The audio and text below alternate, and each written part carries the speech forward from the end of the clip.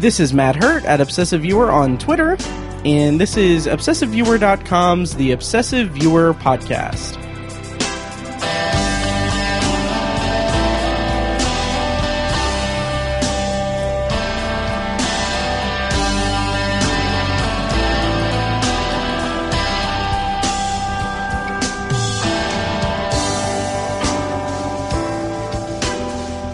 Hello, and welcome to The Obsessive Viewer. We're a movie and TV podcast that covers a specific topic, be it genre, trope, movie, or show, each episode. You can find more of our work at ObsessiveViewer.com, more of our podcasts at ObsessiveViewer.com/podcasts.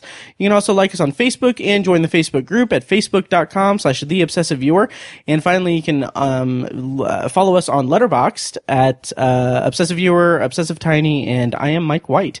I'm your host, the aforementioned Matt Hurt, and with me today is recurring co-host Kyrsten Lyster, who can be found on Twitter at burger_lurker. Hello. Hi. Hi. Fecus is texting me asking about Welcome to Marwen. We'll get to that. We will. Yes, today on the podcast we are going to be talking about a couple of movies we've seen in the theaters. And yeah, one of which being Welcome to Marwen. But before we do that, I don't really have that much housekeeping or anything. Just that I am super excited about 2018 ending.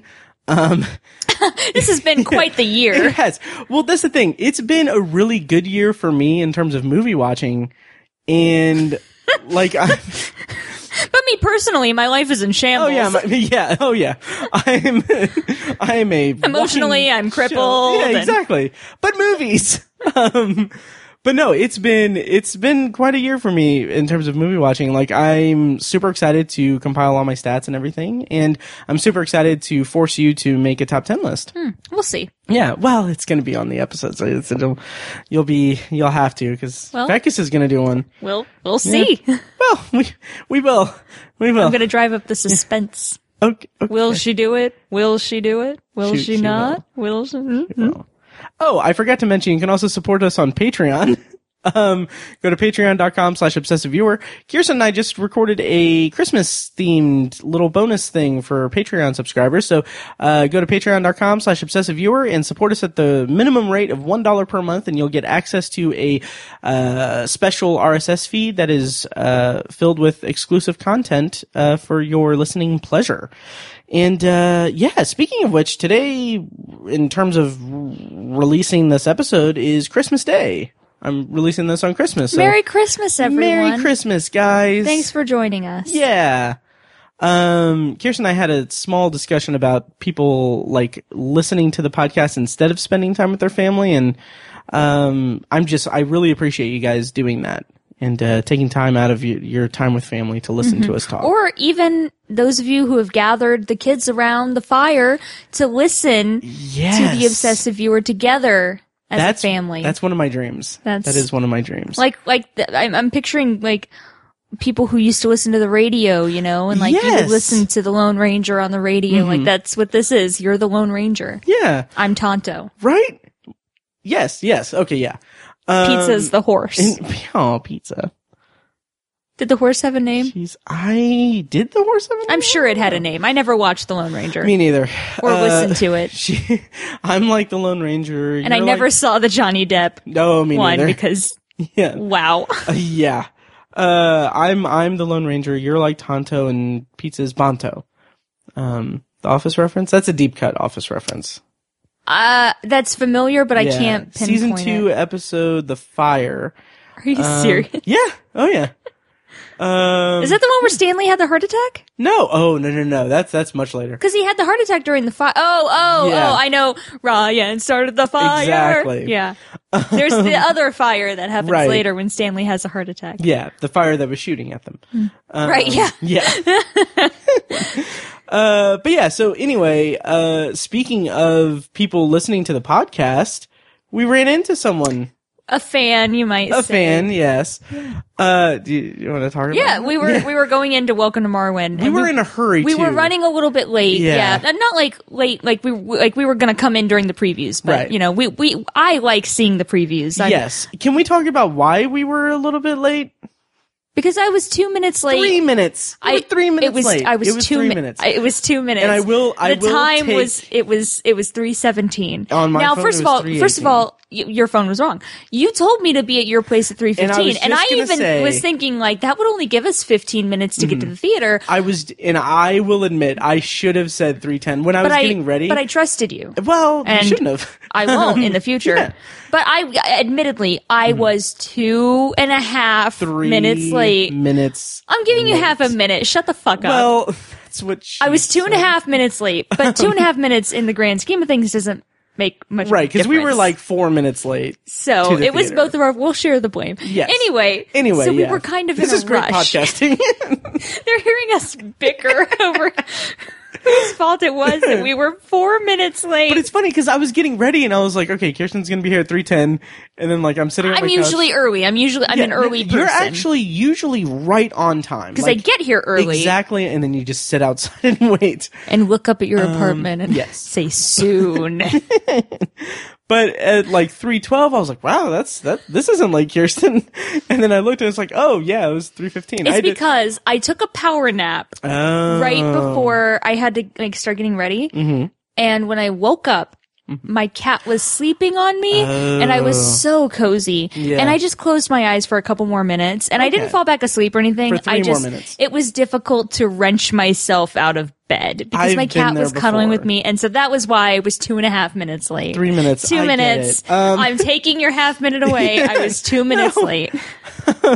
So anyway, so we get to the theater. We pre-buy our tickets so that we don't have to wait in line. So we're going through and from behind I hear, "Hey, aren't you those guys from that podcast?" Which, let's pause here, because I heard that and in my mind, like my immediate reaction was, oh, it'd be cool to be noticed for something like that. Not like, that you thought you were. Not even like, and also we were in a hurry, so I was like, even if an adoring fan, said that, I wouldn't. But yeah, so I recognized the voice. It was this guy I know, Kirk Fields. I'm going to say his full name. Okay. Hope he doesn't get murdered because of this. I'm the #1 obsessive viewer fan, and he tracks him down and stabs him while he sleeps. So, hey, Kirk. Yeah. Thank you for listening. Yeah, thanks. I'm going to take a wild guess and say that he started listening because you were on the podcast. I mean, probably, but he recognized, like he would have just called my name if it was just me or like me and So right. He must have known that you are Matt from the Obsessive Viewer. That's true. Because he said, "Hey, aren't you those guys from that podcast?" That's a good point. So, yeah. But yeah, I know Kirk from local theater, so he's a great guy. Nice. Yeah. Has he been in anything that I would have seen? Because you said King Lear. Yeah, we did King Lear together. That's the only show we've done together. Okay. But he works around town. He's great. He's fantastic. Okay, nice. He actually, a couple years ago at Christmas time, he asked for my address, and I was, when people ask for your address around this time of year, you think you're going to get like a standard, Christmas or holiday card. And what he sent me was this lovely note, saying how much he, thinks I'm fantastic. That's awesome. Just saying really nice things. And he sent me this bear. It was a little bear that his mother made. Oh, it's wow. a homemade bear. And he said when she passed, he found a box of them and had been distributing them over the years. And that was one of the last ones. And I have it. I have it in my God. Place of prominence in my apartment. That's so awesome. That's so nice. I know. It was a very wonderful gift. It was very sweet of him. Speaking of people asking for addresses and stuff, did Tony contact you about your address? He did. He asked for my address. Yeah. Did you respond to him? Yeah, I gave it to him, and he said thanks. Yeah, it's for a Christmas card. I assumed. Yeah, and I got mine today. And I'm sure mine's waiting in my mail. I don't check my mail every day because I don't get a lot of mail. Oh, gotcha. So. But I got mine today, and it's a very nice Christmas card and everything. That's nice. Yeah, and it's funny. It's really cute because on the envelope it says Matt and Pizza Roll Heart. Oh. Yeah. One year, Ninja and I got a card to Kyrsten and Ninja. Nice. Yeah. Oh, that's awesome. That's always nice. Yeah. But thank you, Tony, for the very nice Christmas card. I feel bad because I don't do cards or anything. And ever since it's maybe I should because I'm almost 30. I'm like a real adult. Maybe right. maybe I should. every Christmas I think me and Pizza should do like a goofy little family holiday card. But I feel like that would be crossing a line, and like, it's like, in my head it would be funny, but then I also feel like people that I send it to, some of them might be like, is Matt okay? No. Okay. Short answer, he's not. Like, I feel like 26 and sending that would be funny. 32 and sending that is like a cry for help. But yeah, so today we're talking about a couple movies that we have seen. The big one we're going to talk about is Welcome to Marwen, but I think before that we're going to do a mini review of Bohemian Rhapsody, and I also want to talk to you about Blindspotting as well. Oh yeah. So we've got a packed episode that I'm going to postpone even further and say, I had something here, but I can't remember what I was going to say. Wow. Yeah, crap. What was? Oh, yeah. I was going to give you the opportunity. You recently got cast in a show. I did. In a few shows too. Yeah. So tell us about Almost on fire Maine. lately. I know. Yeah, I got cast in a production at a theater called Mud Creek Players, and it's my first time working with them. I'm very excited. They have a wonderful theater. They've got a wonderful space. It's Almost Maine. The reason I auditioned is because I saw the show several years ago, and it's a beautiful show. It really is. It's like, I know I probably say that every show is going to be great, but like, this is going to be a really good show. It's a strong cast. Right. It's great Your mic director. is on, right? Yeah. Okay, good. Sorry. Yeah, Sorry. don't do that. I just panicked a little bit. I was like, what is he staring at? I interrupted you in the middle of promoting. I thought you were like zoning out, like, I've heard this, and you were just like, nodding to be polite. I'm going to just turn you up just a little bit. But anyway, sorry. Yes. Go ahead. So Almost Maine opens February 15th. The Thursday before, on the 14th, is of course Valentine's Day, but it's also pay what you want night. Nice. So if anyone was interested in going, they, minimum pay is $1. So get there early, because from what I hear, there's usually a line. And then opening night is buy one, get one free tickets. Oh, nice. Which is really cool. So what you have to do is call in or email to reserve your ticket and mention a cast member. So, just say, me, Kyrsten Lyster, and you get buy one, get one free tickets. Very for cool. Opening night only, but nice. Runs for 3 weekends. It's going to be good. It's going to be, it's a great show. It's so funny and it's so charming. Yeah. You were telling me about it, and I'm really excited. You're going to love it, because you love rom-coms, and it's just like a one big rom-com. Like, so. that's my thing. Yeah. Like, I was going to say, it like pay what you want night is, Valentine's Day. The day before Valentine's Day, the movie Isn't It Romantic comes out. Isn't it? Is that the one that you really want to see? I do. It looks, with Rebel Wilson? Yeah, Rebel Wilson, where her life turns into a romantic comedy. Yeah. It looks like it'll be a lot of fun. So that weekend will be jam-packed. Like, you can go see Kyrsten at Mud Creek Players and go see Isn't It Romantic. Yeah, you can get tickets at mudcreekplayers.org. Nice. It's going to be a good show. Yes, and as we get closer to it, I'm going to mention which showing I'll be at, so you can get the Obsessive Viewer bump. Great. And listeners can join me in seeing you perform. And it's Almost Maine, which is like almost Maine, the state. Yeah. It's a small town in Maine, so Almost Maine. Yes. Almost Maine, or as I like to say, when I go see it, it would be more like definitely supporting instead of Maine. Supporting, because I'll be supporting you. I'll definitely be there instead of almost. Well, I guess that wraps it up for this episode. Thank you so much for listening, and we'll see you next time. Okay. Yeah. So we've seen some movies. I think that's all the let's talk about what they are here to listen to. So do you want to dive into Welcome to Marwen and then save the Sure, let's do it. It's fresh. Okay. So yes. So Welcome to Marwen is the new film from Robert Zemeckis. It is based on a real life story of Mark Hogenkamp, who created like a mini world, an art installation, I should say. Basically, the plot description is a victim of a brutal attack finds a unique and beautiful therapeutic outlet to help him through his recovery process.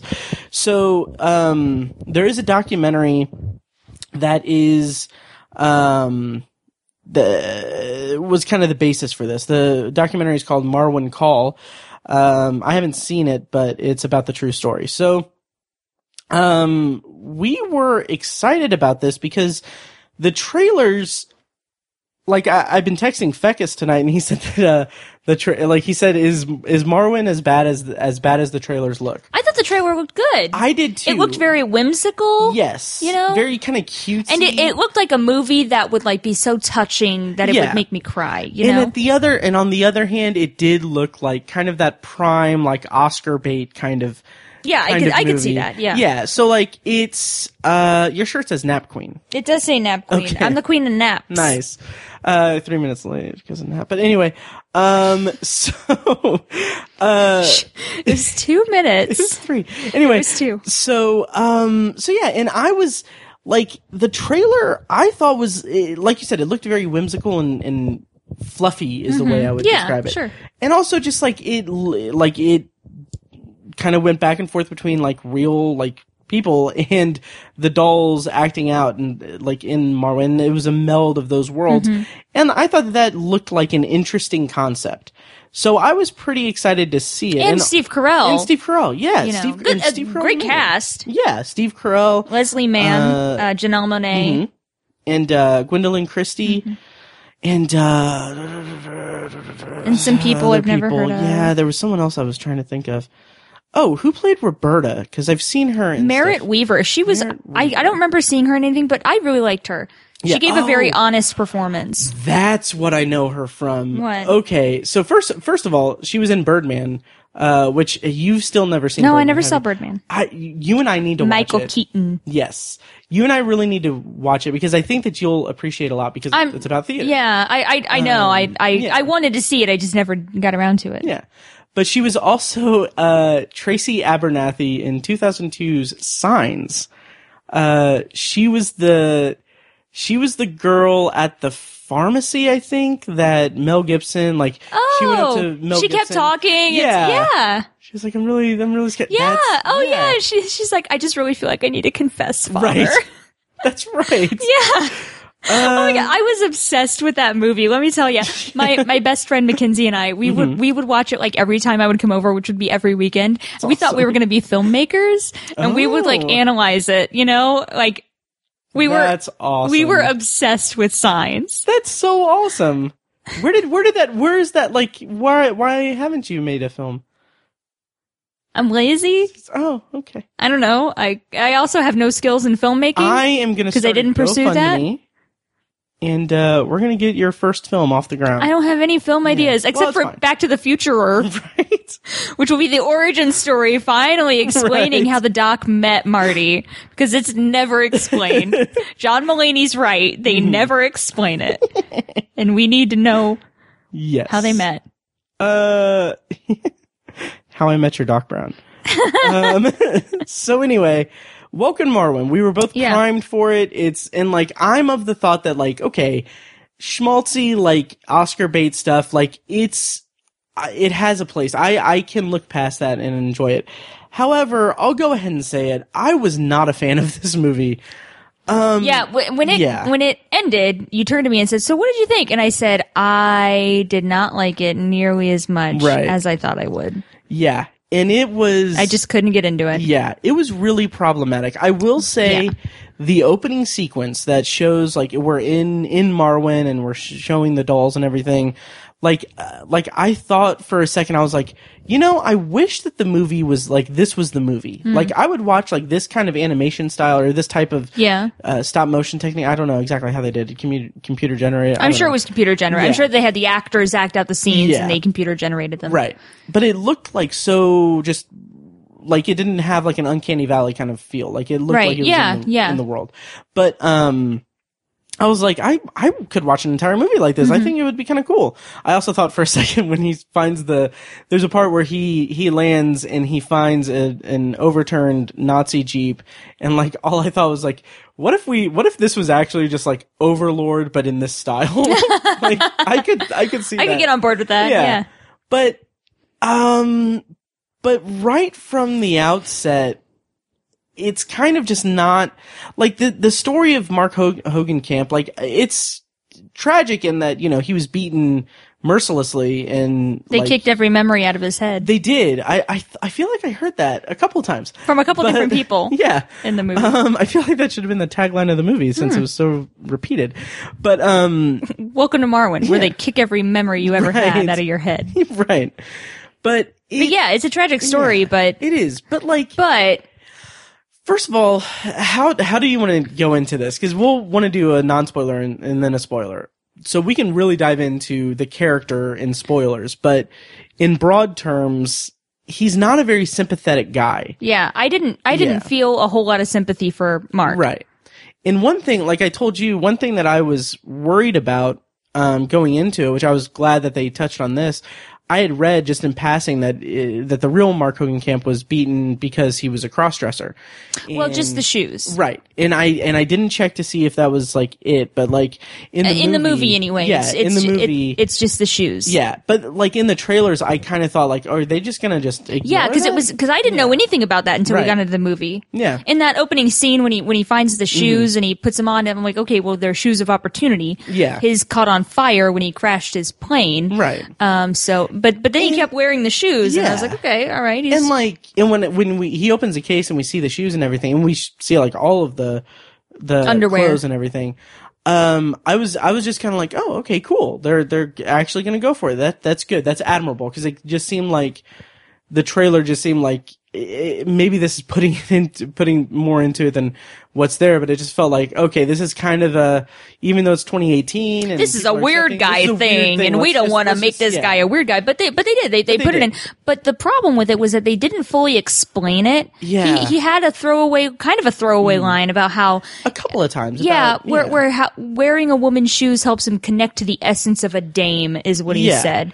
But I needed more. Yeah. I didn't know what that meant to him. In the context of the full movie, also, it just seems more creepy than anything. Like they go to strengths, or they go to great lengths to tell us outright it's not a fetish. Yeah. It's just because she even point blank, she's like, so you have a shoe fetish? Well, no, not a fetish. Not a fetish. No. I just like the essence of women. I'm like, oh, okay, well, what would you call it then? That sounds a little serial killer-y, but we'll talk more in spoilers about his character. But yeah, I don't know. It just felt. Yeah.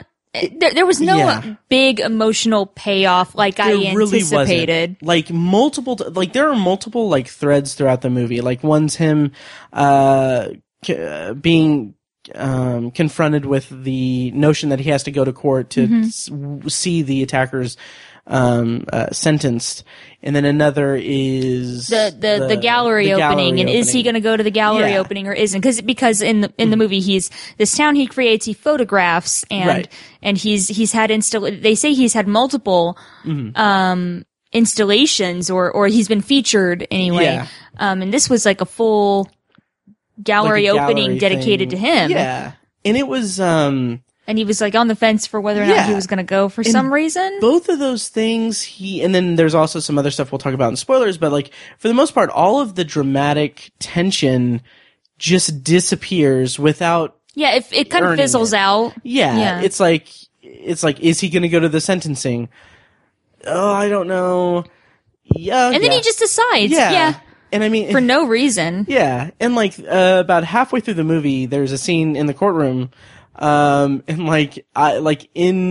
in the movie, I was sitting there, I was already kind of bored with it, and I was like, oh, good, we're at the end of the story. This is actually pretty good. Okay, but good. Just kidding. Yeah, and then we had another hour, and I was just like, oh. But yeah, the first courtroom scene was way more dramatic and climactic than the final courtroom scene. Absolutely. And we'll talk about that in spoilers. But I do like the way that the movie had a meld of he was suffering from PTSD from this attack that kicked every memory he had out of his head. Right. And now we need to say it 2 or 3 more times to meet the quota of the movie. Right. So he would, certain things would trigger him and would And it was kind of weird because he never thought that he was being attacked by the people, but he always went back to Marwen because he was weirdly obsessed with World War II. Yeah. And that was one thing that bothered me is they never explained why, because even before he had every memory he had kicked out of his head, he was a World War II illustrator. And they said that he illustrated comic books and that he specialized, like he did World War II illustrations for comic books. And then Marwen is based on a fictional city in Belgium during World War II, and he fights Nazis in Marwen. They never explained why he was so obsessed with World War II, but he dressed in like a World War II suit. Yeah. Like, you know, and it wasn't like a uniform, although like at the end, like he would have like what looked like a sailor hat. Yeah. From like the Navy. And then like at the end of the movie, he has like a full like military hat. He was wearing the full suit too. He was wearing the full suit, because he wore it to the courtroom and he had the sports jacket over it. He wore that when he went to Nicole's house for the tea party too. Oh yeah. Yeah, that bothered me too, because like I get it. Like he's basically, the movie is him using his Marwen art installation as an escape, and it's bleeding into his real life. Like he's just connecting to it so much that it's just he's creating an escape for himself that's bleeding into his everyday life. But it also just felt just wrong for him to, you know, dress as a soldier when, like, cause I had thought, like watching the trailers, I thought that maybe he was like a vet that got attacked. Wasn't he? I don't think so. When they showed pictures of his scrapbook, I'm pretty sure they showed a picture of him in uniform. I'm almost positive, as a matter of fact. And now, obviously, he wouldn't have served in World War II because it's a modern movie. That's interesting. I'm going to look this up because that will... But I'm positive there was a picture of him in the scrapbook in some kind of war uniform. It did look like a sailor hat, but none of it seemed... Like, they didn't really... But he didn't serve in World War II. Right. We know that. What are you looking for? What are you looking for? To see if he was in the military. I thought you were talking to Pizza. Who else are they talking to? Yeah. See, I'm not seeing anything... I'm positive there was a picture of him in uniform. I remember that, because it looked like he had like a Navy uniform. But it doesn't say anything about it, like, in the movie, but... I don't know. Either way. Yeah. So, but yeah. Anyway, so the movie has a lot. It had a lot of problems. There were just moments that made me uncomfortable. Yes. Like, as a woman watching his interactions with women. Yeah. You know? It's very much... And they passed it off as funny and charming, and it wasn't. It wasn't. Like, it seemed like... if I was his friend, if I was one of his friends, one of the people from the movie, I would not be comfortable with him. Yeah. Oh, yeah. And it's... Like, the movie...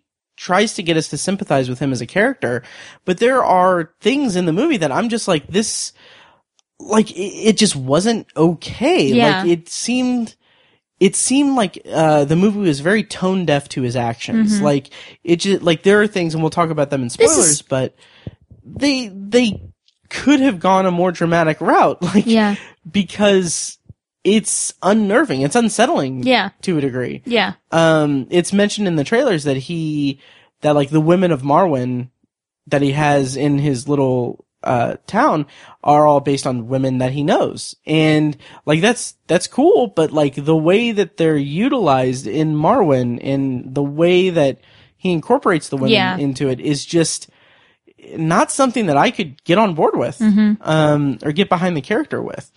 And they try and they kind of try and play it off like, oh, it's, you know, it's Mark, he's simple, you know, he had every memory he ever had kicked out of his head. And now we've reached our quota. And, I just feel that's not an excuse. Yeah. Like, all these people are just kind of enabling him. Right. You know? Yeah. Yes. And that's one thing that we didn't talk about before. Like, the whole, I would even go so far as to say that the women characters aren't even that well, like, developed or anything. Because well, no, they're not. Some of them aren't even in the movie. Yeah. Like, we see Gwendolyn Christie has one scene with him in, like, real life. And so does Janelle Monáe. One scene. And that's in a flashback. That's not even, she's not even active in the movie. And then, and granted, they do have scenes in Marwen and everything. I'm sure that the actresses did. Yeah, but that's not. But that's his fictionalized version of them. That's not them. Exactly. And Carlala is a waitress or something at the bar that he works at, and like talk about like characters enabling his condition or his behavior and stuff. Like their scenes are 100% like just her asking him questions about Marwen as if it's a real thing. Like she's engaged with the plot and everything. Well, one thing that really bothered, I like the character of Roberta because she seemed genuine, like she really wanted to help him, you know.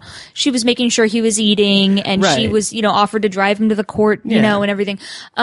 But like the way he went on and on about Nicole, like he was like weirdly obsessed with her just after meeting her, and she's like, "Oh, fun, tell me more," you know. And he's showing her pictures of the dolls making out with each other, you know, and she's like, "Oh, that's nice," and I'm like, "That's not nice. It's not. That's not nice." So let me ask you this: when we first met, if I showed you pictures of dolls that looked like you and I making out, what would your reaction have been? I would say, "Oh, that's Matt. He's simple. He had every memory he ever had kicked out of his head." No, I would be weirded out. I would not want to be alone with you. I certainly wouldn't invite you over to my house for tea. Yeah. I would probably have told your boss, like, "Hey, keep this guy away from me. Keep an eye on him. There is something wrong with him. I'm not comfortable. I need an escort out to my car every day." Because you never know. Like, you know, it is so dangerous. Like, you don't understand. You don't understand. It's so dangerous being a woman. It really is, because just knowing that any man could kill you at any time for no reason, like it can literally happen all the time. I'm never safe with you. Any man. Well, I'm safe with you. Hey, I'm threatening. Hey, I could kill you. I could kill you. I could murder a person. Watch the life leave their eyes. Jesus. But I'm a man.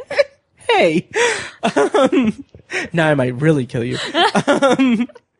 But yeah, it's weird, and also add to the fact that like in the movie he lives right across the street from her. Yeah. It's like, it's creepy. Yeah. I was also gonna say something else, but I don't know if I want to say it. I'll cut it out if you want me to, but I'm gonna say it. But like, also, what if I went up to your desk and gave you MapQuest directions to my to where I live? Which is something that a guy did, because someone I know gave him my address. This was a guy who was 20 years older than me. And someone who was definitely abusing steroids, so not emotionally stable. Right. And he had a thing for me at work, and a mutual contact who is not mad. It sounds like I'm sidestepping around it being you. Yeah, it wasn't me. I know it wasn't you. I know who it was. I just don't want to say who it was. Right.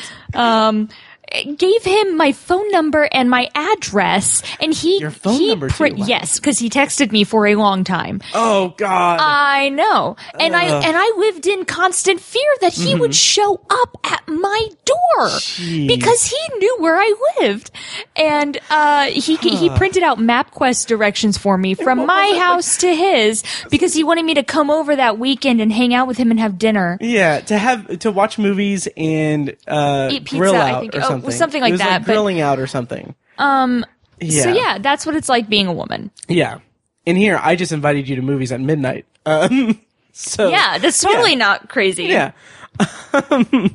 Anyway, so then I should have kicked every memory he had out of his head. Forget you had a crush on me. Jesus. Yeah. Oh yeah. Good times. That guy. Anyway. Other non-spoiler stuff. The special effects were cool. Yeah, I liked the way that like the action occurred. Because it was very like, I mean, well, for a PG-13 movie, it was. Was it PG-13? I think so, because it was. Because they definitely said "goddamn." And they said shit. Yeah. But they did, he said, she said, "Are you shitting me?" at one point. Yeah, it was PG-13. And it's funny because you pointed this out because I don't pay attention. Yeah, at the very opening of the movie. Yeah, his like call sign or whatever, he's in a plane. Is Foxtrot, uniform, Charlie, Kilo, which spells out fuck. Yeah. And I turned to you and I said, his name is Fuck. Yeah. I'm like, what? No, it's Steve Carell. But I thought that was kind of a cool way to get around the censor, I guess. But, yeah, and there are so many problems with this movie. Mm-hmm. We should probably just dive into spoilers. Although I will say before we do that,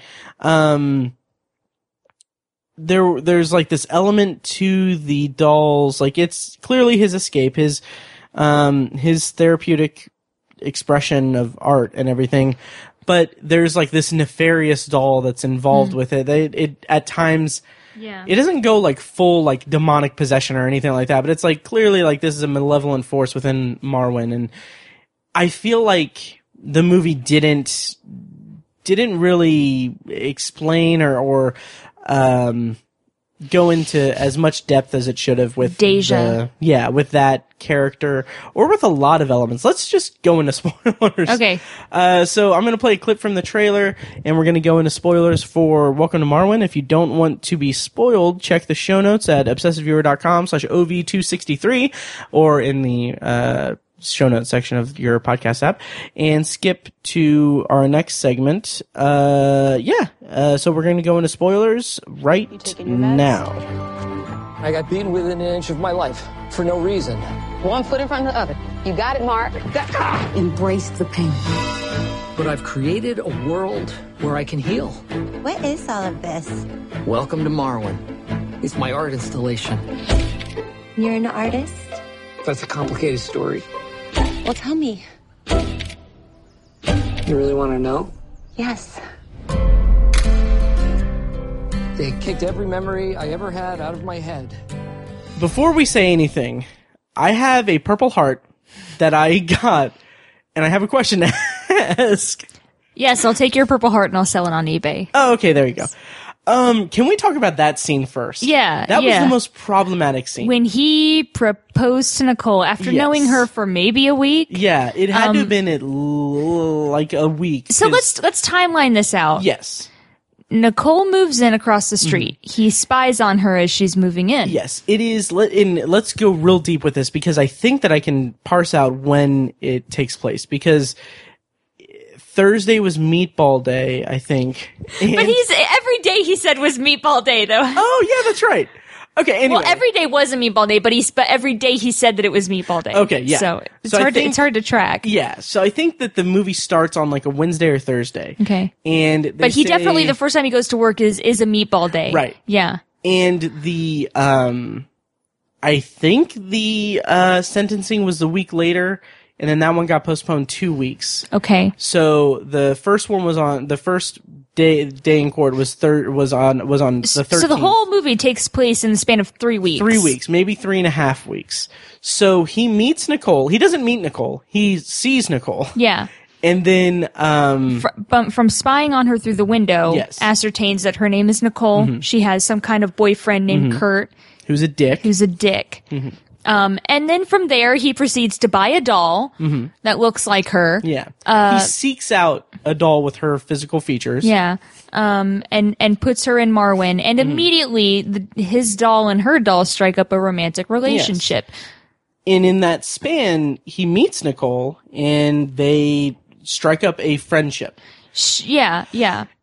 And one of the most problematic things about it for me is like he recognizes that it's weird because when he first meets Nicole, he has the doll behind his back. Mm-hmm. And he doesn't want her to see that, I've made a doll about you because that's weird. And probably women have said that's weird before. Right. Like and Wendy Roberta is also enabling it because she's introducing him. Yeah, Roberta's like his closest friend. Yeah. She comes over, she checks on him. Mm-hmm. But he shows her the pictures of the dolls making out stuff. And even there's a scene with Roberta where she shows up and he's in the middle of photographing and there's a doll of her in Marwen and her shirt is off and she's like, "Hey, what happened to my blouse?" And he's like, "Nazis ripped it off." And she's like, "Again?" Again? Yeah. And it's like, and like, he makes all the dolls sleep in lingerie. Uh-huh. And it's very unsettling. If that was me, if someone that I knew made a doll of me and made it naked sometimes. Yeah, like, first of all, that's not okay. First of all, I'm not gonna even make this joke, but, listeners, that's not a call for fan art or anything. But I was gonna say, like, you even shared on the podcast, like, you had an incident in middle school where a kid was drawing pictures of you naked. Yeah. And that ended up having to have a restraining order. Yeah. And I'm kind of an expert on creepy men. I will say that I was kind of proud of my joke that I had when we left, because I was like, okay, so I definitely should not show you Matt Key, my art installation. Yeah. Yeah. So anyway, so yeah, and like, even before the tea party scene and the proposal scene, there's that scene where Nicole is in Marwen and she's looking at everything. She looks in the church and, like, he's being tortured, and she's like, first of all, that's kind of, I mean, it's his therapy and everything, that's fine, but it's also like, it's an unsettling thing to see. Yeah, I like, get that. Yeah. And like, she even gasps and everything, and then she's like, so what's going on here? And then he's like, well, it's a complicated story, and he tells her the story that has, like, her saving him and everything. And, like, that's fine, but it's also like, dude, you just met. Like, that's kind of weird. What about the scene when, after she finds out that he enjoys wearing women's shoes, right, she brings him over a bag of her old shoes. Apparently they were the same size. Right. And she sees the dolls. Now, the doll of Nicole and the doll of Hoagie are clearly making out. She's like, oh, were they kissing? And, and he's like, yeah. And then he finds out that one of the pairs of the shoes that she gave him is a pair of stilettos, and he loves stilettos. And he's like, he's like, can I just say, from the moment I saw you, I knew you were a stiletto woman. That's why I put them on you. And she's like, you put them on the doll, you mean? And he's like, what? And she's like, that's why you put stilettos on the doll. And she's like, putting a very clear barrier there that, like, this, like, Nicole is not me. Exactly. I'm not. Exactly. And he totally disregards that. Yeah. The fact that he disregards it should have been, like, a plot point to be like, hey, we need to, like, actually get him help because he's disappearing into this world that is not. Yeah. Like, it's. Well, it also should have been, like, I don't know, if I was Nicole, I would be like, okay, enough. You know, I'll be friendly to him, but I'm not going to, let's say, invite him into my house, which she does immediately after. Yeah. And guess what happens? He proposes. He does. And it's in a completely cringy way. Yes, it is. In it, to the movie's credit, even though it is completely tone deaf and everything, like, that scene was well done, because it's like, it's a static shot from like the back of the room pointed right at them on the couch. And he gets down on one knee. He has the purple heart. Yeah, it's a purple heart that he bought at a hobby store. Yeah. Which, why would they have, like, that would have gone to a pawn shop, it was like anything. A pawn shop, yeah. And also, like, okay, so to back up a little bit, he buys this small purple heart for Marwen, for the town of Marwen, for Hoagie in Marwen. Which Hoagie then in Marwen to propose to the Nicole doll. And I can't remember, did he tell Roberta that was his plan? No, he did not. Okay, but when he's telling the story, he's telling it to Nicole and showing her the photographs, and then he proposes in the exact same way, thinking it's going to go the exact same way as it did in Marwen. Well, that's the thing. Why did Roberta, like, show him the real purple heart? Well, she why? Like, I don't know what the point of that was. I think because he obviously is a collector of World War II memorabilia, because he has the outfit and he has the hat and everything. So she's probably like, he'll love this, you know? He'll love this and he'll wear it and he'll think it's amazing, you know? Right. Which that would also be fucking weird. I agree, but it's also fucking weird that someone's family sold, you know, their deceased relative's purple heart. Presumably. Yeah. But let's talk about the proposal. It's so cringy. He gets down on one knee and he's got the purple heart in a case and he opens it like a ring box. Yeah. And she does her best to let him. She's like, I'm so sorry if I misled you with my intentions, but we are friends. We're friends and I want to have a friendship with you. And he does not move. Yeah. He doesn't react. She even gets up and leaves, and he waits a while before he even moves, and then runs out before she comes back. And just to kind of draw a comparison from this movie to another movie that we saw this year and we reviewed on the podcast, it reminds me of something that you said when we reviewed 8th Grade. Not to go into spoilers about 8th Grade, but like I remember specifically on the podcast you saying that like when like you have memories of like guys making like an advance on, or like making a pass at you or something, and then you just being just on pure reflex apologizing. Yeah, because that's what women are conditioned to do. Yeah, and it's the same thing here. Well, because otherwise they'll murder you. You don't know. And sometimes they still will. It doesn't matter. But yeah, that's she hasn't done anything wrong. Right. Why is she apologizing? Says I'm sorry so many times, and it's like it's endearing because like she's being compassionate to him, but it's also like he's the one who has misunderstood the situation. He's the one who should apologize to her. Yeah. Oh yeah, he doesn't, and he doesn't respond at all. He even leaves. Like when she comes back. And then the dolls continue their romance. Well, first he tragically and brutally murders the Nicole doll after she has rejected him. That's right. Which was also one thing that I was like, that's super fucked up. Yeah. That's horrifying. Oh, yeah. That he immediately went back and murdered the Nicole doll. And then Hoagie tries to save her life, and he's the hero and everything, and then he puts the magic stilettos on her and she comes back to life or whatever. But then they continue their romance. Like it's weird. It's weird.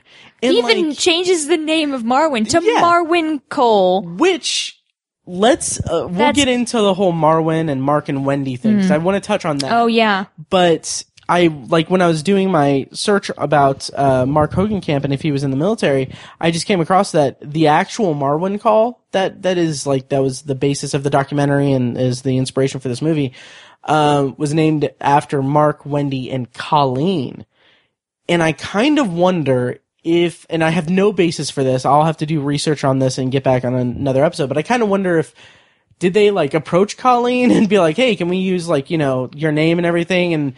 But she's like, no, this guy's fucked up. Like, we can't. Yeah. Like, no. One thing and I hate to assume the worst about people or anything. Yeah. And what this man has been through was obviously very tragic and traumatic. But I wonder, like, we were discussing the movie immediately after we saw it, and it's like, you think they would have cut out some of that problematic stuff to make him, make a movie about him, make him look like a really good guy. Exactly. And we're like, what if they did cut out a bunch of really bad stuff, and this is what was left? Like, what if, I made the joke about like, they cut out the bit about him breaking into Nicole's apartment or breaking into her house in the middle of the night and standing over her and breathing. And, like, what if he really, what if he made, well, this is a callback to another episode, but what if he made a Tumblr that was Sleepy Nicole? But yeah, so Wendy, let's talk about Wendy for a second. Yeah, because there's nothing in the movie, like, about her. Yeah. It's just, she's the woman she's the waitress that finds him after the night he had been beaten, he'd been attacked. She worked at that bar and she found him and saved his life. And he presumably became obsessed with her. That's what's implied in it. Yeah, she was a character in Marwen. He said that Marwen was for Mark and Wendy. Yeah. That, and there are scenes that show that Hoagie and Wendy got married in Marwen. Right. And they say that she moved to California? California, yeah. I'm assuming that he freaked her out so much that she had to move. That's what I'm assuming too. He even kept Wendy's doll in a box that said RIP. R.I.P. Yeah, he had several others in there too. But like when they died in Marwen, so I'm assuming that after Wendy rejected him, got freaked out, moved away, he brutally killed her off. Right. In Marwen. Well, and it's like, what's weird is that like the movie doesn't communicate enough at all. Because you and I made the same assumption that we thought that he was married to Wendy and then they got divorced. Well, because they showed in his scrapbook that he had a wife at one point. Yeah, and it says like, "What? I was married? Oh yeah, I was married." And like the notes it says, "Oh yeah, I was married." Was because every memory he ever had was kicked out of his head. Yeah, exactly. Tagline of the movie. Yeah, but now. We know that whoever his wife was didn't leave him because of the attack. Because when he came back from the hospital, he had all those shoes, and he asked his friend Larry, "Do I have a girlfriend?" And Larry's like, "No, those are yours." So I'm assuming he was an alcoholic, and that caused the fallout of his marriage, Yeah. you know, and she left before the attack. Right. But we assumed Wendy was his wife. Yeah. And she wasn't. She was just some a woman who he was obsessed with. Yeah. And like this movie, like, And Nicole just replaced her. so exactly. And who's going to be next? I mean, yeah. And it's weird because, I mean, I guess the movie ends on a note that seems like he's healed of that, even though it's not, because he's like asking Roberta to get sushi and everything, and like that's supposed to, I got like a romantic kind of, well, yeah, I think that was the intention, but I'm worried for Roberta's life, to be honest. It's like, and I get like, okay, yes, he has moved on. Like that's the point of the movie. And I get that sentiment, but I don't get the journey. Like cause the entire movie up until that point doesn't earn that redemption or that change of the character because it was just so hard to be sympathetic for him because the whole time I was like, I know guys like you and I do not like them. Exactly. The movie as a whole, it should have been a completely different genre. Yeah. Like this was a suspense thriller about a crazy guy. And I feel it was just told from the wrong perspective. Exactly. That's all it is. Exactly. And it's weird. It's funny because I'll make this comparison because I saw Green Book and I talked to you about it and I talked about it on the podcast, but Green Book is kind of the inverse of that in that Green Book is this movie that's about, basically telling the story of this racist guy who becomes not racist. Magic. Yeah. And he does it by just basically like in the most sugar-coated way. Like Viggo Mortensen's character is very much like it's written by, the movie is co-written by the character, the real life guy's son. So like they're clearly, so of course he's going to be the good guy in the movie and he's going to have a big redemption. Yeah. And like this, on the other hand, is a movie that's about a real person, but it's like they don't have the awareness or self-awareness to really know that it's like they're not painting him in a good light. Yeah.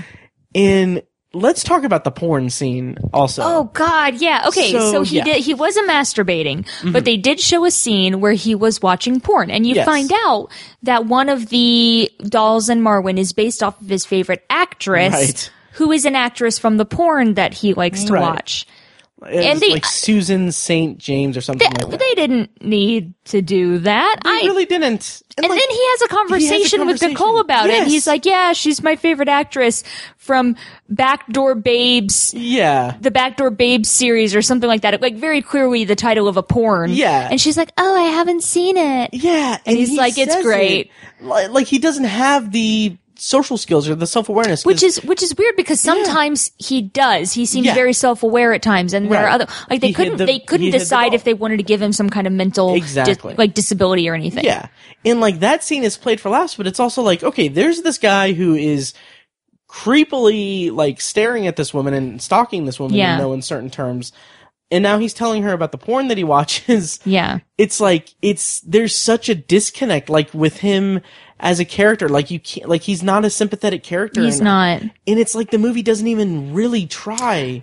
Can we talk about the court scene where his lawyer has written him a letter that he wants him to recite at the sentencing because they want these guys to get like the maximum sentence and they're like showing how pathetic you are now is going to definitely, get them a harsh sentence. So he goes and he's reading this letter that his lawyer has written for him, and then he like puts the letter down and then he speaks his own true thoughts.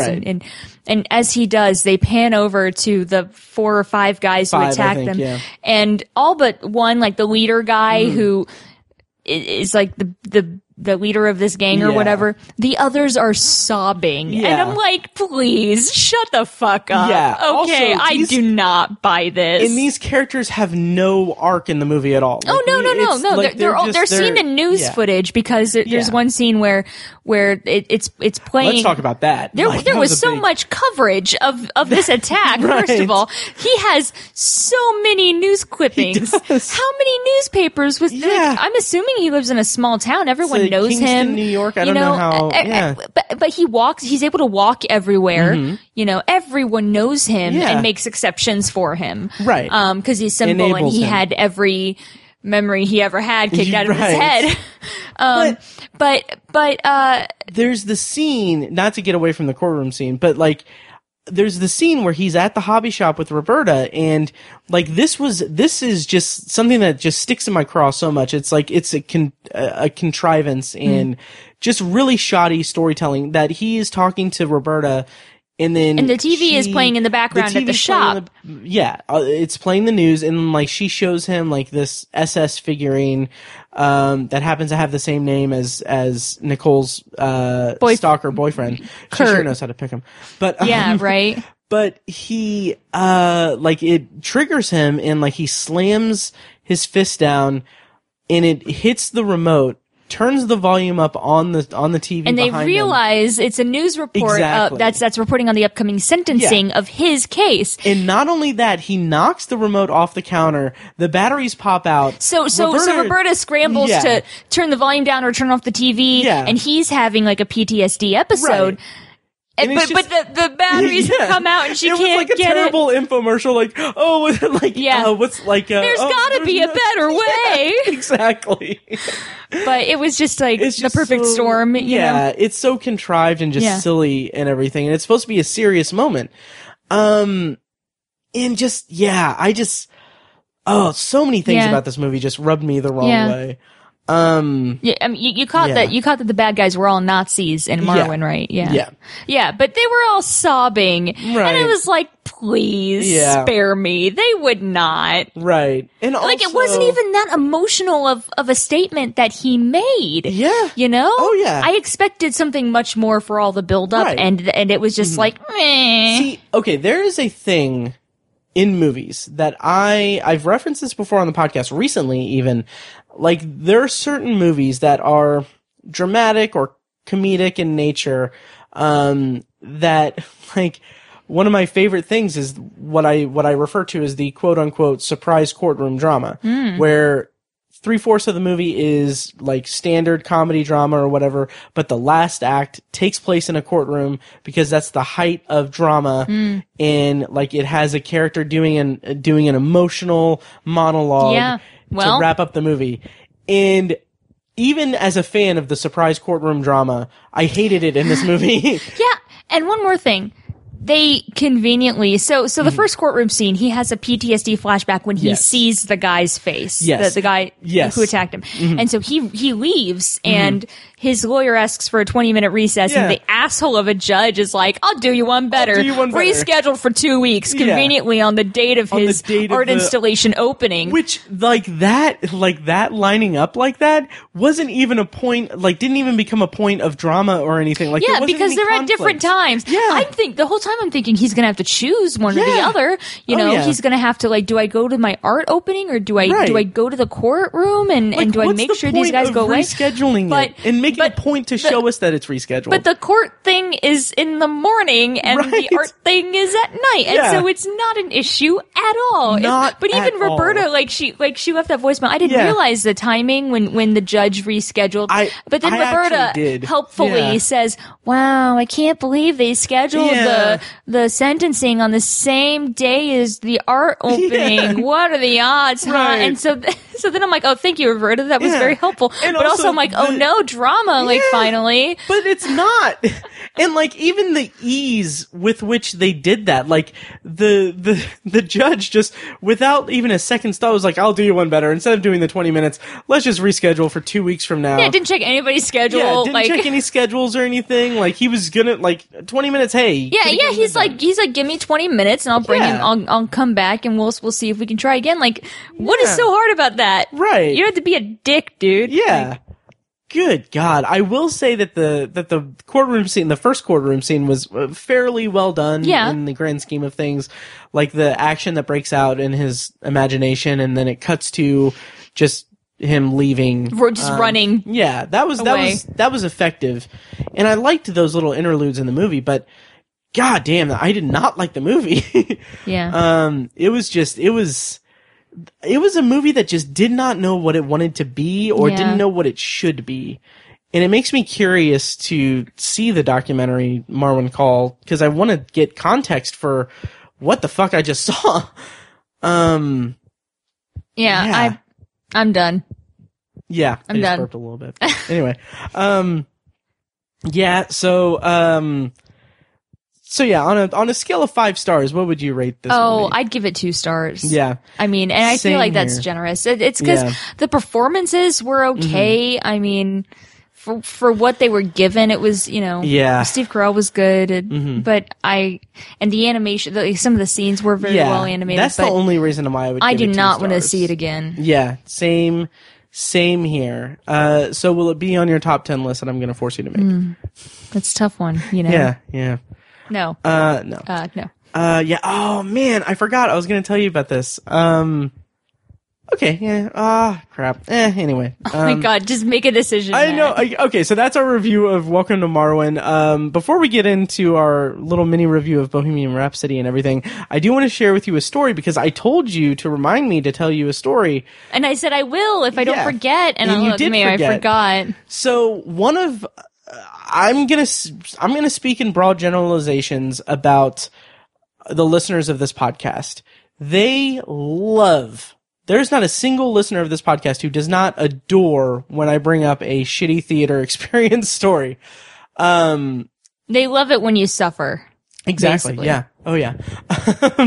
It's funny. Yeah, they do. I know I do. Yeah. Well, one of our Patreon subscribers, Robert, he gave a recommendation for me and Mike to review a movie called Martyrs. And it's apparently like this very like deeply troubling like horror movie that like he was like very emotionally affected by. Okay. And so that, and then Tony has requested that me and Tiny review Heart Beeps, which is apparently like one of the worst movies ever made. What's it called? Heart Beeps. Heart Beeps? Heart Beeps. Okay. Yeah. I just wanted to make sure I heard that correctly. Are you trying to like, okay. I thought you said heart beats. Okay. But it sounded like you said heart beeps, and Right. it definitely should be called heart beats and not heart beeps. Yeah. I'm thinking like, yeah. Heart beeps is definitely funnier. Right. It's called Heart Beeps, and it's apparently one of the worst movies ever. So, like, I just love that, like, our listeners are, you know, making me suffer in their own unique ways. But anyway, so, I don't know if you guys know this, but I have AMC A-List. I talk about it a lot. What? Yeah, AMC. What is this? I've it's never... Well, they don't pay us, so fuck them. Well, they certainly won't now. No. But, so I, like, we've talked before, like, I like to go see movies all the time. There are certain movies that I know that you're not going to want to see, so I went and saw Mortal Engines. Yeah. Was not on my list. No. Yeah. It's not a good movie. I didn't think it would be. Yeah, it's not as... It's like young adult steampunk. Exactly. Young adult steampunk, like the narrative, like it's like none of the characters I couldn't give 2 shits to any of them. Just not a good movie. But, and also it bombed at the box office. And I saw this like the Tuesday after it opened. So I get there and there is one other guy in the theater. Oh, yeah. And you're sitting right next to each other. No. Oh, okay. No.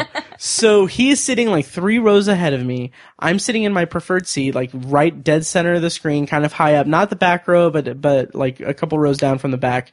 And so the trailers are starting and I'm like, okay, cool. This is good. It's just gonna be me and this guy. And it's gonna be good. So the trailers are going. We're like a few trailers in. And then I see these 2 women come in. One was kind of older. The other, I think, she was either in her 20s or she was like a teenager. Okay. And so they're walking up the steps, and I'm like, in my head, I'm like, oh, that would be kind of annoying if they were like, if they sat right next to me because it's all reserved seating. Then I was in H7. Then I hear the older woman say, it's H5 and H6. And so I'm like, in my head, I'm like, are you kidding me right now? Like, literally. Why would you deliberately choose 2 seats next to one of the only other 2 seats taken? There are 2 occupied seats in this theater, and you chose 2 seats that are right next to each other. And it wasn't like it was one of those like really tiny theaters. It was still like a medium-sized auditorium.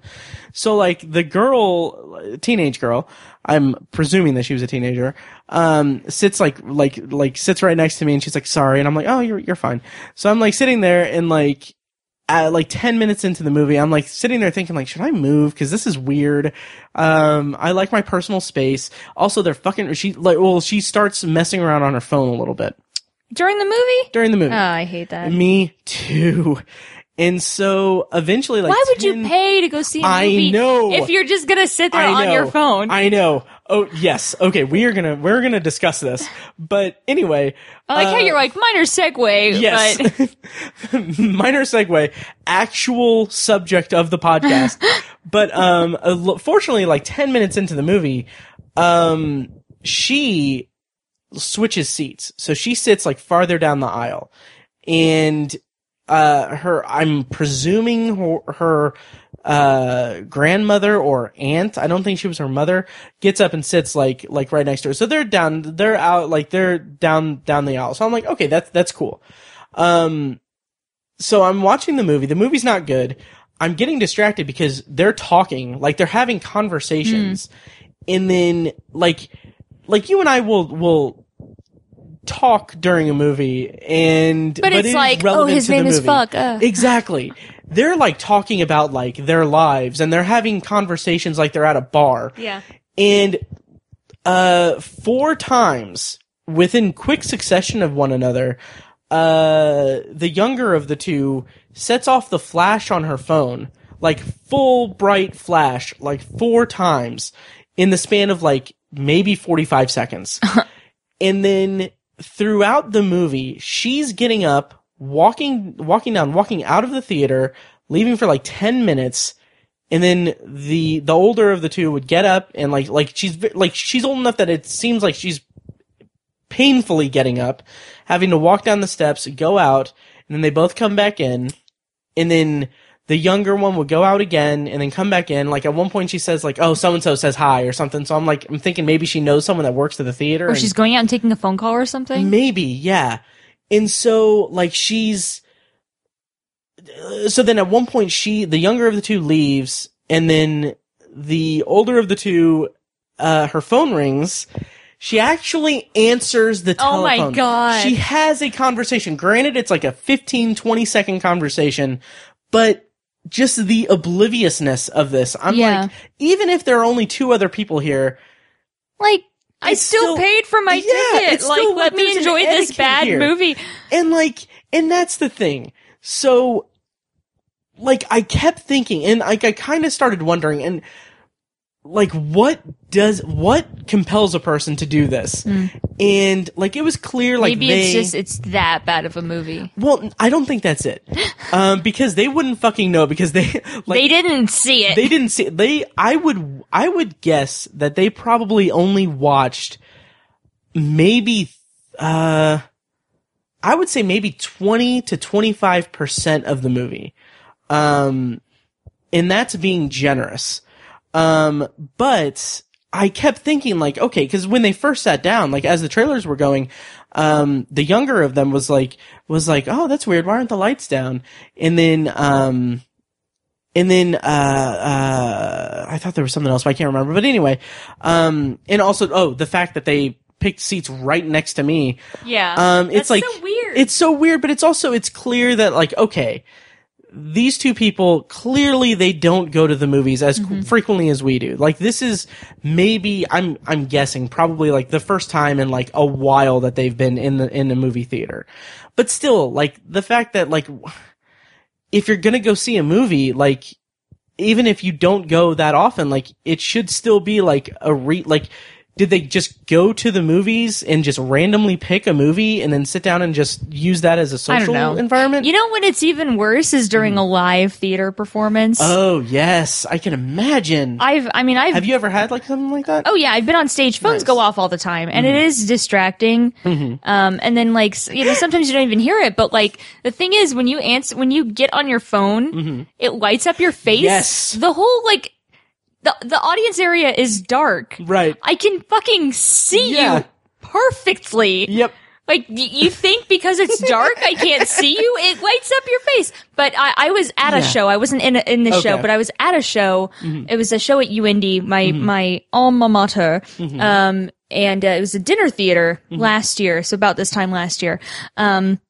And toward the beginning of the show, maybe about 10 or 15 minutes in, a phone went off. It was a loud ringtone, and the actors, they keep going, It wasn't like a donkey noise. It was not a donkey noise. Come on, it wasn't a wedding, okay? Right. And it's this old woman, and she answers it, and she's like not bothering to quiet her voice at all. She's like full volume. Hello? Oh, well, I'm right here.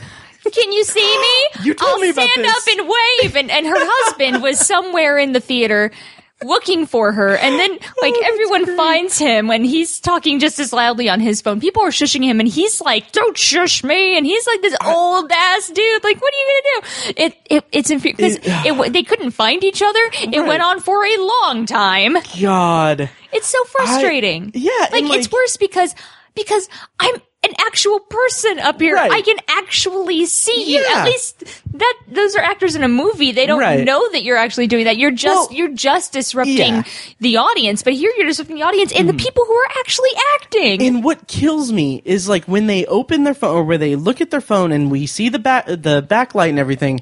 It's not like they even have the decency to turn the dimmer all the way down. It's like full like brightness. Yeah, like it always is. Yeah.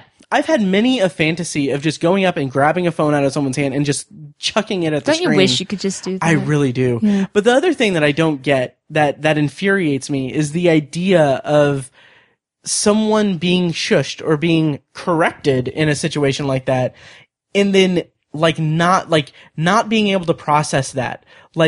Not like using that as like immediate, like you said. Maybe like I'm being an asshole. Maybe I being like, don't shush me. Like what? Like that's exactly like when you're driving and like someone cuts you off or something like that, and you honk at them, and then they flip you off. Like it's like you are wrong here. And I know that we always reference John Mulaney, but it's like I hear you. I agree. I also don't want to be doing what I'm doing right now, and I wish I would stop. Yeah. But it's just, I just don't get the obliviousness of it. But like, while these two women were doing this, were subjecting me to this ordeal. Wow. I am sorry for the trauma that you have suffered. I know. Yeah. But did you have every memory you ever had kicked out of your head? Maybe then they'll make a movie about that. you. Made me want to have that happen. I wanted the memory of that movie going experience. Honestly, I will say that they weren't as distracting as like other experiences I've had. But like the movie was so dull and uninteresting to me and just bad that I started like my mind started to wander a little bit and think like what are other like aside from movie theaters and like theater, like, what are other, like events like that require that the expectation is that people are quiet and not disruptive? Cause, like, if you go to a concert, like, you can sit there and talk to your friend during the concert. If you go to, like, a sporting event, you can have, like, it was like they were at, like, a concert or sporting event. Yeah. It's like, that's just what they were, that's how they act in those kinds of situations. But, like, why can't people understand that a movie theater is different? I think that, like, now this was in relation to theater, but it was an article that I read at some point when I was in college where how people are so desensitized to public viewings of stuff like that, like because you're so used to watching a movie or something on your couch at home, and you can pull out your phone and whatever, and you're kind of half paying attention. It doesn't matter. You can carry on a conversation. And so when you get in a public setting like a movie theater or a theater house, you don't know how to behave because you've been conditioned to entertainment. Time is my time, and I can do whatever I want. And some people cannot break themselves of that. That's really they've been so habitualized. Yeah. So and like I'm somewhat guilty of that myself a little bit, but with caveats. So like I will take out my phone and look at it if I'm at a movie theater on like a couple of conditions. One, I'm in the back row. No one can, like, not even like with the way that the stadium seating is at the AMCs we go to, it's like the railing, like I don't have a visual, like there's no line of sight between me and the people in front of me. But I'm not sitting there like messing around on my phone and everything. I'm like looking at the time to try to gauge how much time I have left in the movie. Okay, yeah. Or like when I saw The Old Man and the Gun earlier this year, I was in the back row and I looked up like the runtime or something like that. But like, if I'm in the back row and someone else is in that row, the phone is gone. And like, I have a thing on my phone where like yours, it's a display that shows the time and everything. Yeah, so you don't have to like activate it or anything. Exactly. So like what I'll do is if I'm like, because when I get a ticket, I'll add it to my calendar from the AMC app and it'll show like the end time of it. So like I'll like have my phone like on like either the seat next to me or in my lap with the face down, and what I'll do is I'll like flip it over, wait for the display to come up, and I'll kind of like look at it discreetly. And so, like, I'm not disrupting anything. I go to great lengths to not disrupt people's experience. It's just common courtesy. Yeah. I like how you said this was going to be a minor segue. I know. And here it's been like 20 minutes. Yeah. So, Bohemian Rhapsody. Bohemian Rhapsody. Yeah. We saw it, and how's it sat with you? Because we saw it a couple of weeks ago. It was good. I liked it. I did. Mm-hmm. It was entertaining. Mm-hmm. Rami Malek. The whole cast was great. Yeah. Rami Malek he gave a wonderful performance. Mm-hmm. As Freddie Mercury. Mm-hmm. It was good. I really enjoyed it. Yeah. My opinion of it has wavered a little bit since we saw it. Like, I thought it was perfectly adequate. The music performances in it, like, which obviously Rami Malek didn't do the vocal work. Yeah, I saw someone posted online something about like Rami Malek isn't even singing in the movie; he's just lip syncing. That's barely acting. Like, what is he supposed to do? Right, compete with the greatest vocalist of all time? Exactly. Is that what you want him to do? They didn't even let Jennifer Lopez sing in Selena, and she is a singer. Right, she's known for singing. That's a really good point. And they didn't even let her sing in that. Yeah. Which, small tangent, I think Selena, like, they're making, like, a Selena, like, yeah, TV like on show Netflix or something. Yeah. But anyway, like, the movie was fine, but, like, shout out to friends of the show, Pat and Tyler over at the Nerds You're Looking For podcast. They did a review of it in which they changed your mind. Well, sort of. Like, they put it into more context for me because they talked about some of the discrepancies between real life and the movie.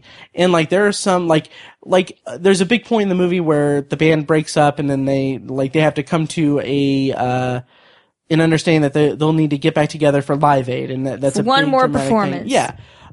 In real life, they were still touring.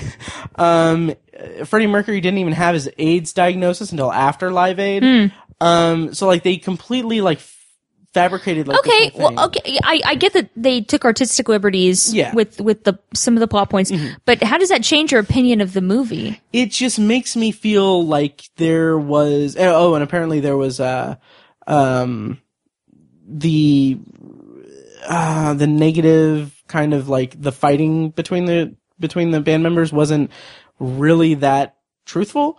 I guess some of the surviving band members were like producers on the movie, and like they purposely like it felt like they were making themselves in a good light rather than, you know, being truthful. But in it, I guess it doesn't necessarily make me dislike the movie. It just makes it feel like there's this artistic license to it, but it also feels disingenuous, like they're creating drama. Yes, but that's every movie that's based on a true event. Because they have to make it cinematic, and they have to create drama somehow. If the band is happy and working together the entire time, you have no drama. That's not an interesting story. Right. And that's from fair. A purely like, as someone who has written plays and who has taken playwriting classes, and that is not an interesting story dramatically. And that's fair. That is totally fair. But I have to wonder if there's a way to make a dramatic story out of it. Not without conflict. Yeah. Absolutely not. No. Yeah. Well, I'm going to say hard no. Okay. Without any kind of conflict. But I mean, you cannot have an interesting story. But I mean, I wonder if there was any conflict in this, like in the story of Queen or the story of Freddie Mercury that could have been used in it rather than fabricating this kind of contrivance. Maybe. Yeah. But anyway. It doesn't change my opinion of the movie. I still think the movie was good. I will say it does not change how I felt about the Live Aid performance in the movie. It was great. That was phenomenal. Yeah. If you watch like the footage of the actual Live Aid performance, it was like shot for shot. It was like it was amazing how perfectly they nailed it. Yeah.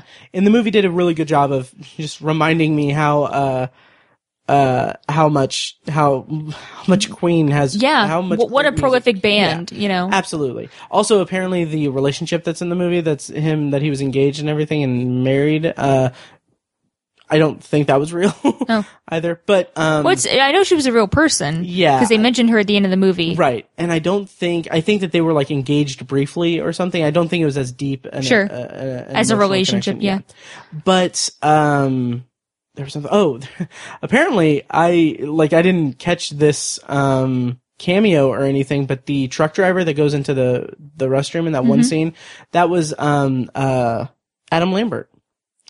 Oh, the singer? Yeah, who is touring with Queen now. So I didn't catch that either. Yeah.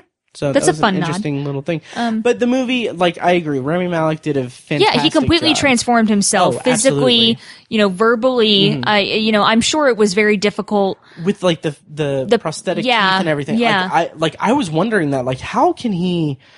I was thinking, how can he do that? I don't understand. He really did. He was unrecognizable as himself, right? And he really did become Freddie Mercury. It was a very good performance. Yeah.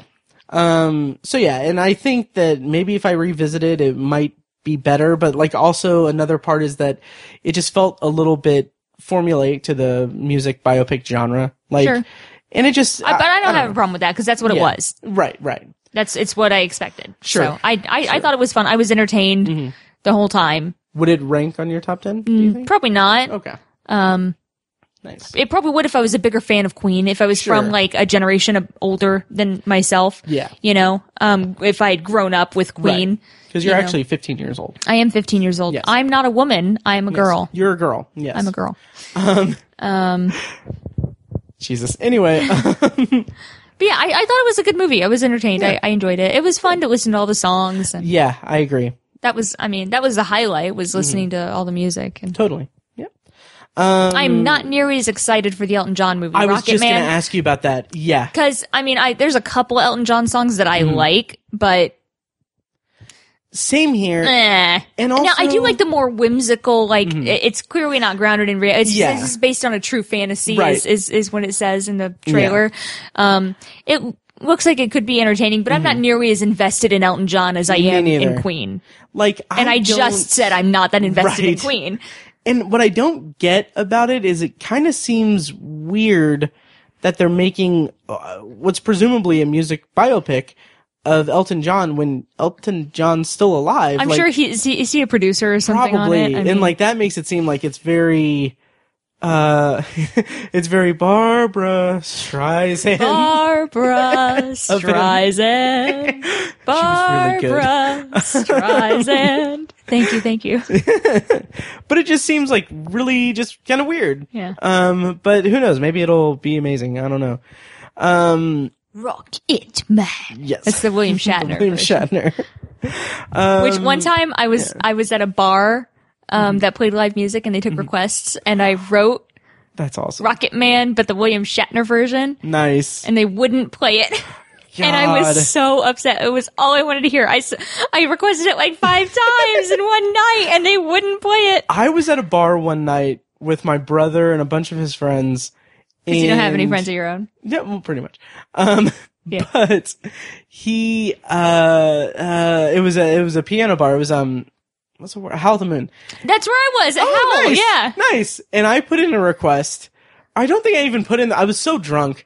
I wrote out a request and didn't. It might still be in my wallet. Oh my God. Yeah, let me grab it. I'm gonna grab it. Wow. Yeah, I'm not gonna grab it. Okay. Yeah, it basically said please play, how did it go? Please play, bad boys, what you gonna do when they come for you?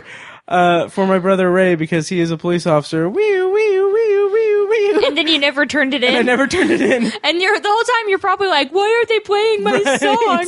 Because it's in your pocket. Exactly. Well, meanwhile, I respectfully requested Rocket Man, the William Shatner version, multiple times, and they didn't. They just would not play it. I'm like, do you guys just not like Rocket Man? Do you not like me? Oh, God. So that's our mini review of Bohemian Rhapsody. Yeah. You don't have to boo it, Matt. You don't have to be rude. I didn't. Freddie Mercury's dead. What's wrong with you? R.I.P. Show some respect. So after seeing Bohemian Rhapsody, we came back here a couple weeks ago and we watched Blindspotting. We did. Yes, and I was very excited for you to watch it because I felt like it's a movie that you would enjoy. Also, you being a fan of Daveed Diggs. Yeah, and, I do like hip hop, and yes, I do like Daveed Diggs. I'm a fan of his. He was in Hamilton, of course, and also he has a career as a rap artist, right? And another rapper that I really like is Watsky. Yes, and both Daveed Diggs and the other guy,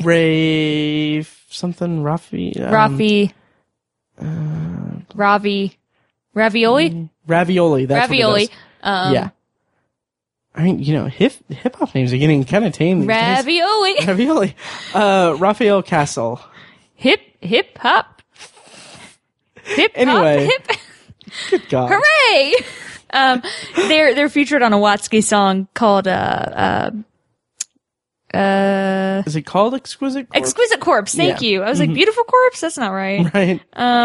Yeah, Exquisite Corpse with several other great rappers. And it's a great song. But yeah, Watsky had a little cameo. Yeah. In Blindspotting. He was the guy who worked at the vegan restaurant. Yeah. At the very beginning of the movie. So without spoiling it or anything, what do you think of Blindspotting in the movie? I'll read the plot description real quick, courtesy of IMDb. After I just took it out. While on probation, a man begins to reevaluate his relationship with his volatile best friend. Best friend. What'd you think of Blindspotting? I really liked it. Nice. It was so real for today's political climate. Yeah. We always talk politics. Right. But I really honestly can't imagine how, as terrifying as it is being a woman, like being a black man today, you have to police yourself constantly. No pun intended. Yeah. And just the PTSD that Daveed Diggs' character goes through is just, it's very there's such a stigma, especially in the black community, against mental illness. And there's sort of a suck it up mentality, right? From what I understand. And it was great to see a black man going through that and working on it and trying to get better. Yeah. And just the way that the movie demonstrated the tension of who he is, like him being tense, being a black man who is, days away from being off of probation. Yeah, and having to constantly live on edge. Yes. And there are moments in the movie where I was I was clenching my buttocks so hard. Because I was so certain the movie was gonna lead to a certain. Oh God, I was so worried. Yeah. I was. Daveed Diggs, I think, did such a great job at performing in this movie. He has this quality to him that is so, I don't know how exactly to describe it, but kind of laid back. He's just very relatable. Yeah. He kind of feels like an everyman. Exactly. He has this kind of calmness to his tone, but the content of what he's saying is he'll be at the opening scene, he's in a car, he's 3 days away from being off probation, and there are 6 guns in the car. Yeah. And he's like, all right, I need to get the fuck out of this. Very funny. Yeah, he was just very accessible. Yeah. Yeah. Oh yeah.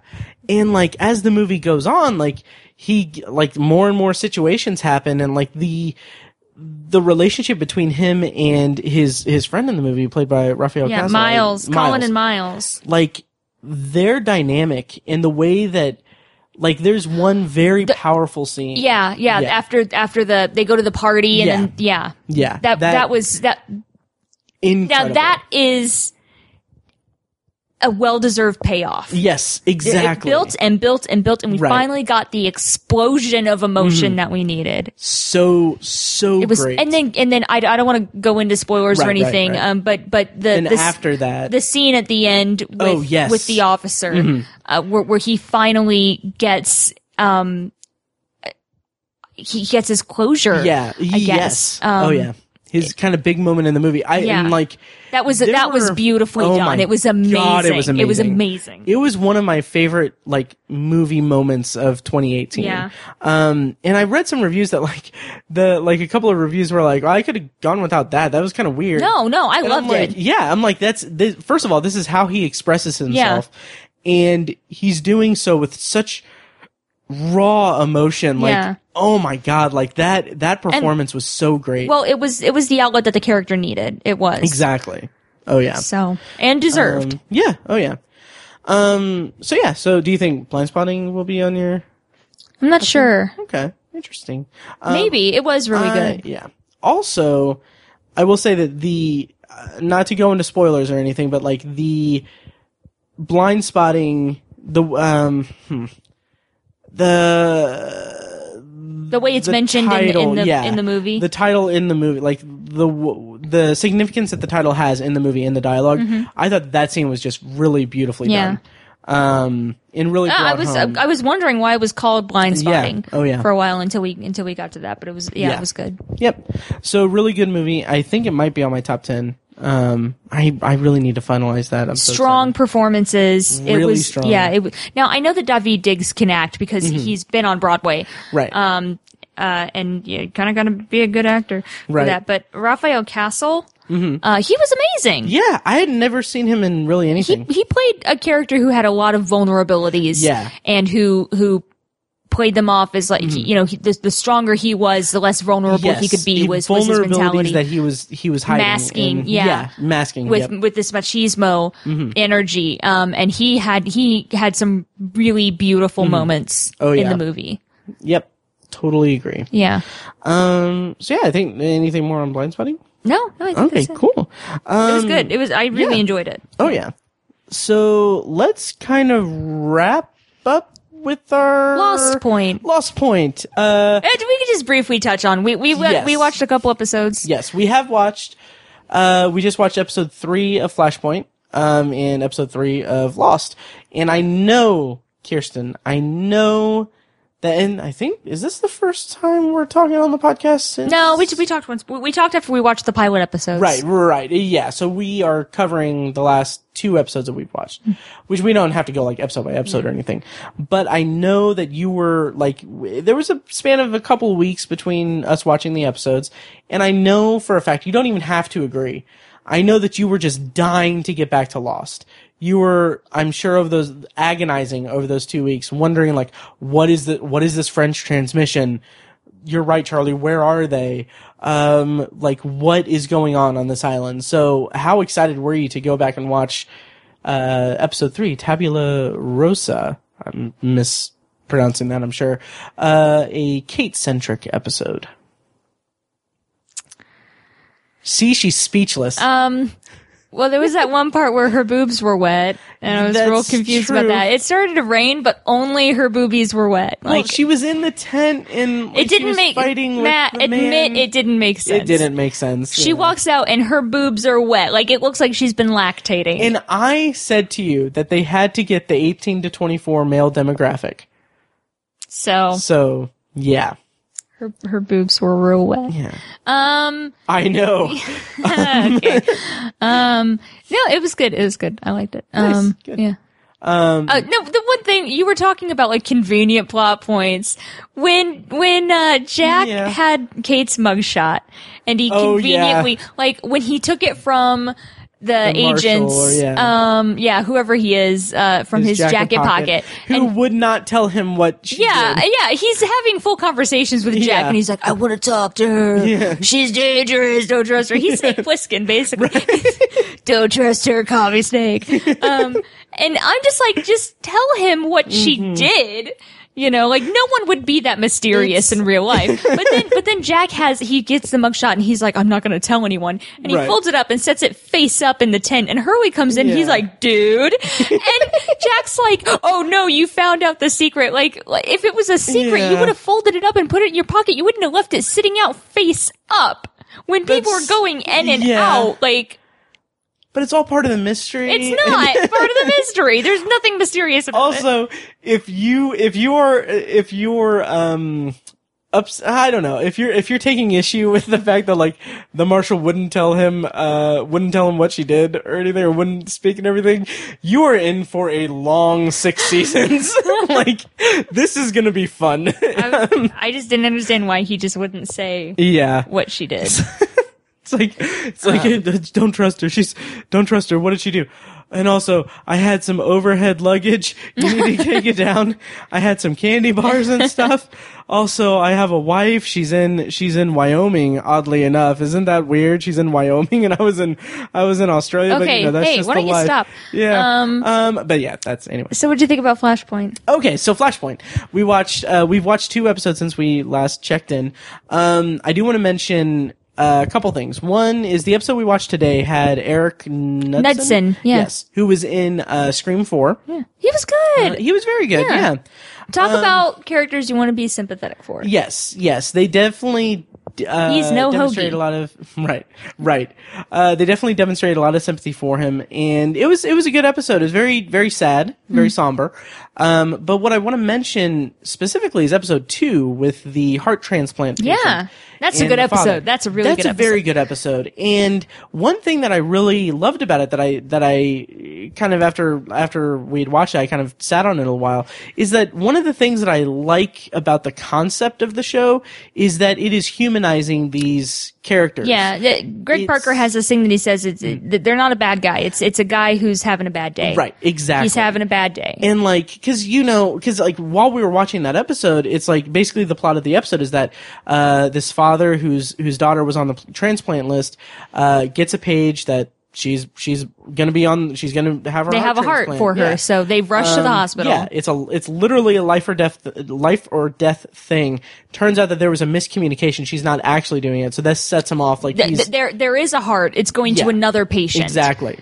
And so as the episode unfolds more, by the way, Flashpoint is on Amazon Prime. I think Lost is on Hulu right now. But anyway, he takes them hostage, and he grabs a gun from a security guard, and he which, having previously been a security guard, was just I really felt for that guy because he got fired.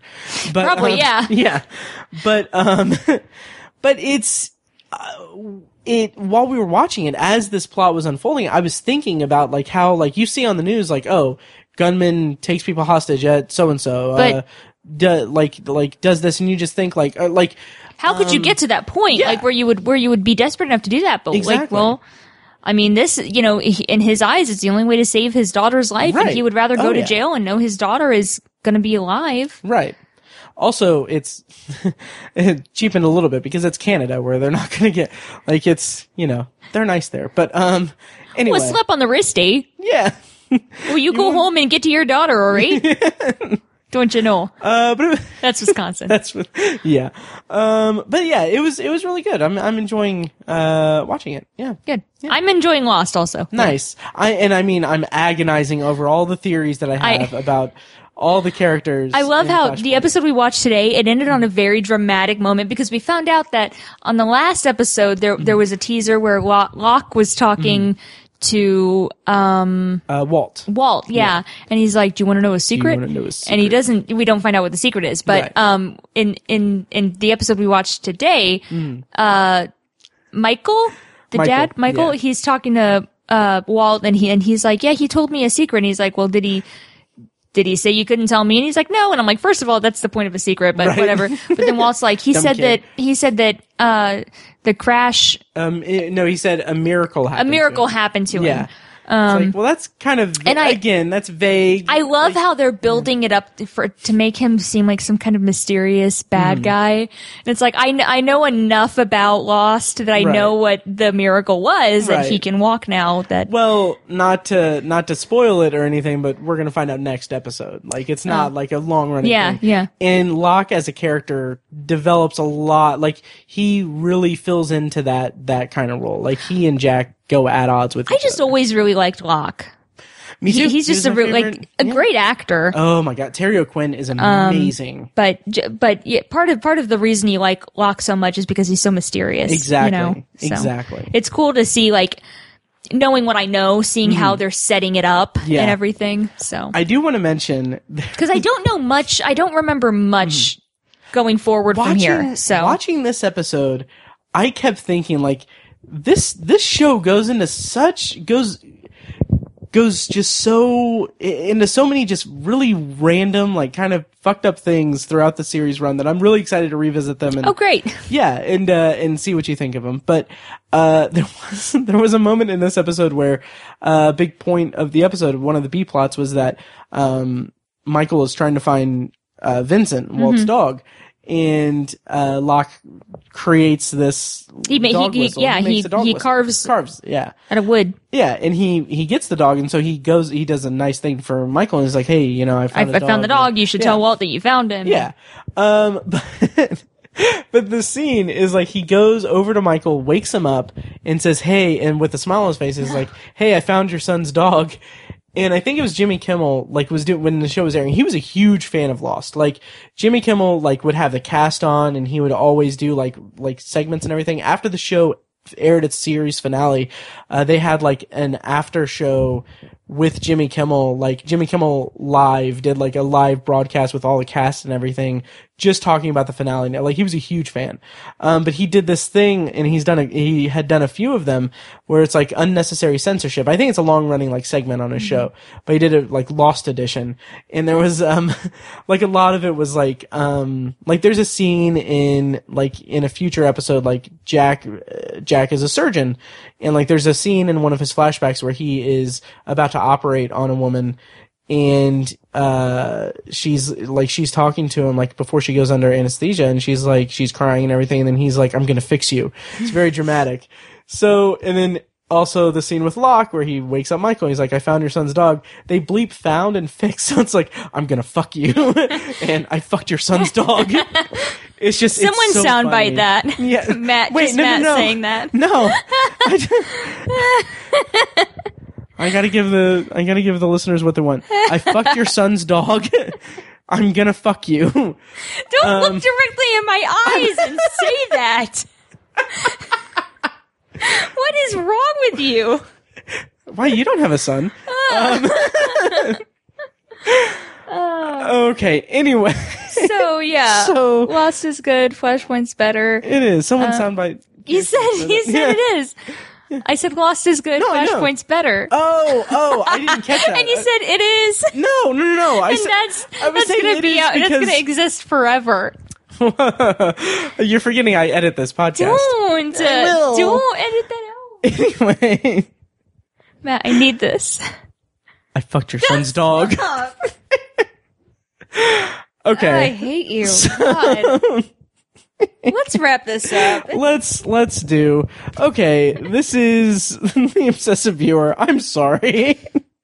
If you made it to the end of this episode, yes. Good job. Right. What Mike likes to do whenever he's on the show is he likes to give a hashtag for the listeners, and if they listen to the very end, I fucked your son's dog. You heard it, folks. Tweet us with that. Anyway, yeah, so next week on the podcast, so this is Christmas. This is our Christmas episode. Merry Christmas, guys. Mm-hmm. Or Happy Holidays, whatever you want. I had a thought, like, I wanted to, like, post something, like, tweet this or something. It's like, the real war on Christmas is people thinking that Die Hard is, or people saying that Die Hard is a Christmas movie. But anyway, that's neither here nor there. Yeah. So anyway, next week I'm gonna try to squeeze out 2 more episodes of the podcast. Me and Tiny on New Year's Eve, I'm gonna hopefully get an episode out that's me and Tiny reviewing Roma, which is currently available on Netflix. It's Alfonso Cuarón's movie, his latest movie, first movie since Gravity, which was my movie of the year in 2013. So I'm really excited to talk about Roma. And I think before then, when I checked into the theater when we saw Welcome to Marwen, the comment was the weekend that a major DC movie releases, of course, Kyrsten and I are seeing Welcome to Marwen. And we're now reviewing it.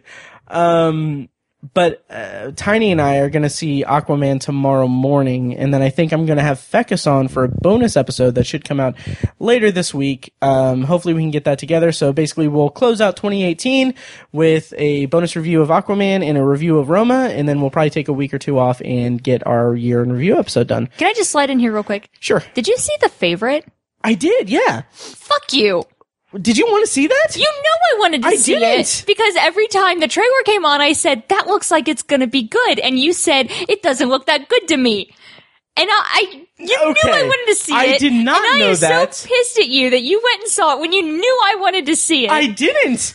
Because I feel like I remember like asking, like, do you want to see No, this? because I did want to see it, and I told her I did. And Manny said it was good. I'm sorry? Yeah, it was actually pretty good. Manny said it was good, and I told you it looked good and it looked funny, and then I wanted to see it. And Emma Stone, and you said you didn't even want to see it. Okay, what I said was, I'm not sure that I want to see it because the director is this guy that I don't like. I've seen 2 of his movies. I don't. So really I just like wanted him. to slide in there and say, screw you. Well, sorry. I can see it again. No, I don't want to now. Okay, good. Okay, let me go through my A-list here and see if there's anything else that I'm going to get yelled at about. Yeah, let's see what's coming up. Yeah. Because the thing is, we're in crunch time now. Crunch time. Because I want to see as many 2018 movies as I can before the end of the year. And I'm in rehearsals. I want to see Bumblebee. Oh, yes. Okay. That's not one of the ones I'm going to see. I want to see Bumblebee. I do have a ticket Christmas Eve for Mary, Queen of Scots. Do you want to see that, or are you going to yell at me? Okay, good. And then Vice comes out next week. What is Vice? That's the Vice President, Dick Cheney movie. Oh, yeah. Yeah. Yeah. I was going to see that maybe next Friday. I do want to see that. Okay. Will you yell at me if I see it too? Or if I see it before you? Is this you saying you're not going to go see it with me? No, I mean, I can. Yeah, I mean. I want to see On the Basis of Sex. That looks good. Yeah. Alison Wilmore had. Oh yes, Glass. We need to see Glass. We need to have like a day, or like we need to plan something where we watch Unbreakable and Split and then see Glass. I've never seen Unbreakable. That surprised me when you told me that. Yeah, and I'm really excited. I just haven't. Yeah. Yeah. Anything else? Because I want to see Vice. We can maybe see that like next weekend or something. Maybe. I guess. Maybe.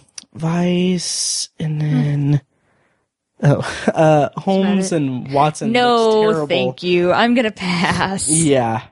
But yeah, I honestly did not know that you wanted to see. You are The Favorite. lying to me. I'm not.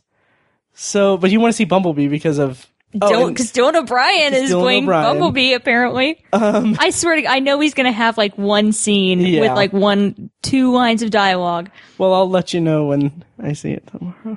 Bumblebee? No, not Bumblebee. Oh, okay. Never mind. I was thinking Aquaman. He's not in Aquaman. Well, you don't know. He's playing Aqualad. Who is that's a thing. Right. Yeah. Is he a Teen Titan? Yeah. Okay. Gotcha. The original Aqualad was one of the original members of Teen Titans. Nice. I do know that you want to see Mary Poppins Returns. I do. Yeah. Which is what Kirk asked if we were seeing. Yeah. Our fan. Yep. And then in February, I know you're just dying to see Isn't It Romantic?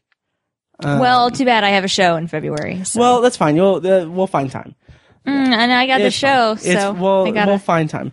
It's going to be such a huge hit, though, that it's going to be in theaters for it's going to be like Titanic or Avatar. It's going to be in theaters for like a year. So once your show is done, we'll have to go see Isn't It Romantic a few times. Because there are some nuances that I'm sure we're not going to be able to catch the first couple of times. Yeah. So, yeah, and apparently you want to see The Favorite. All right, well, I think we're done with this episode. You don't need to do that. I do. So I just got yelled at. Yeah, I think we are done with this episode. Yes, and maybe done with this friendship. Yes. Self-fulfilling prophecy. Like I said, it's your last episode. Check out Patreon at patreon.com/obsessiveviewer. If you want to know what we're talking about. Exactly. But yeah, okay, so thank you guys so much for listening. we'll be back next week and or later this week if we can get Fecus on for Aquaman. And yeah, thank you so much for listening, and we'll see you next time. Merry Christmas. There, that too. All right, Merry Christmas, guys.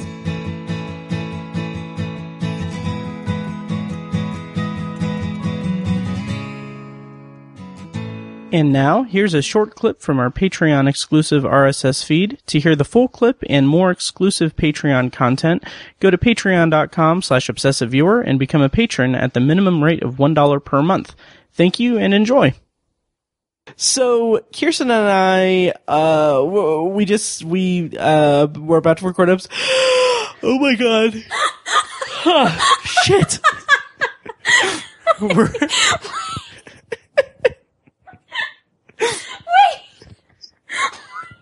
Oh my god! I think she's crying. That wasn't just a yawn.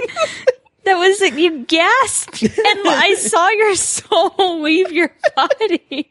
This whole time, while Matt was setting up, I was yawning because it's getting a little bit late and I'm sleepy. He said, "Yeah, get all your yawns out before we start recording. I don't want them interfering." And then you have the audacity to go.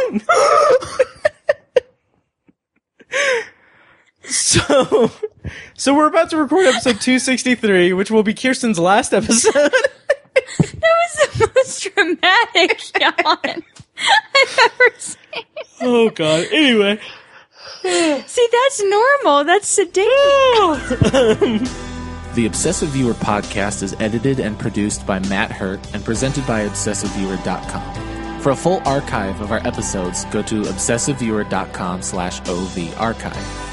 You can also like our Facebook page and join the OV Facebook group at Facebook.com/TheObsessiveViewer. And follow us on Twitter at ObsessiveViewer and at ObsessiveTiny.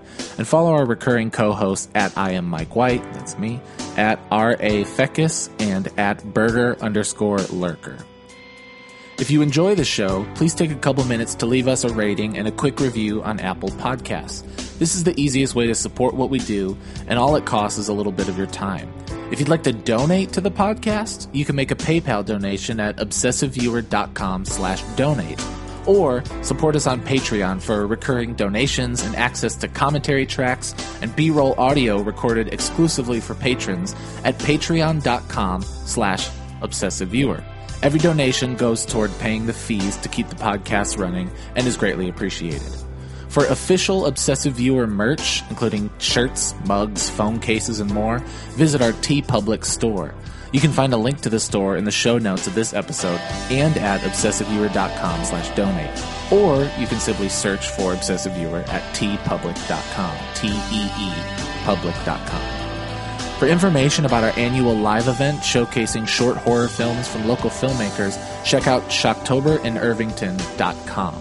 And for an archive of all our events, as well as news about potential future events, head over to obsessiveviewer.com/live. For more podcast content, you can find Anthology, Matt's solo podcast covering The Twilight Zone, and other classic and contemporary science fiction anthology TV shows at anthologypod.com and on Twitter at OVAnthologyPod. You can also find Tower Junkies, a podcast where Matt and Tiny share their love of all things Stephen King and his magnum opus, The Dark Tower series, at TowerJunkiesPod.com and at TowerJunkiesPod on Twitter. And finally, check out The Secular Perspective, Tiny's side project podcast, which tackles current events and life's big questions from the perspective of secular hosts Chad and Amanda at thesecularperspective.com. The theme music for The Obsessive Viewer comes courtesy of the band Loudlike from their EP Mistakes We Must Make. Additional bumper music is provided courtesy of As Good As It Gets, which can be found at facebook.com/asgoodasitgetsband. Thank you so much for listening, and we'll see you next time. Kitty!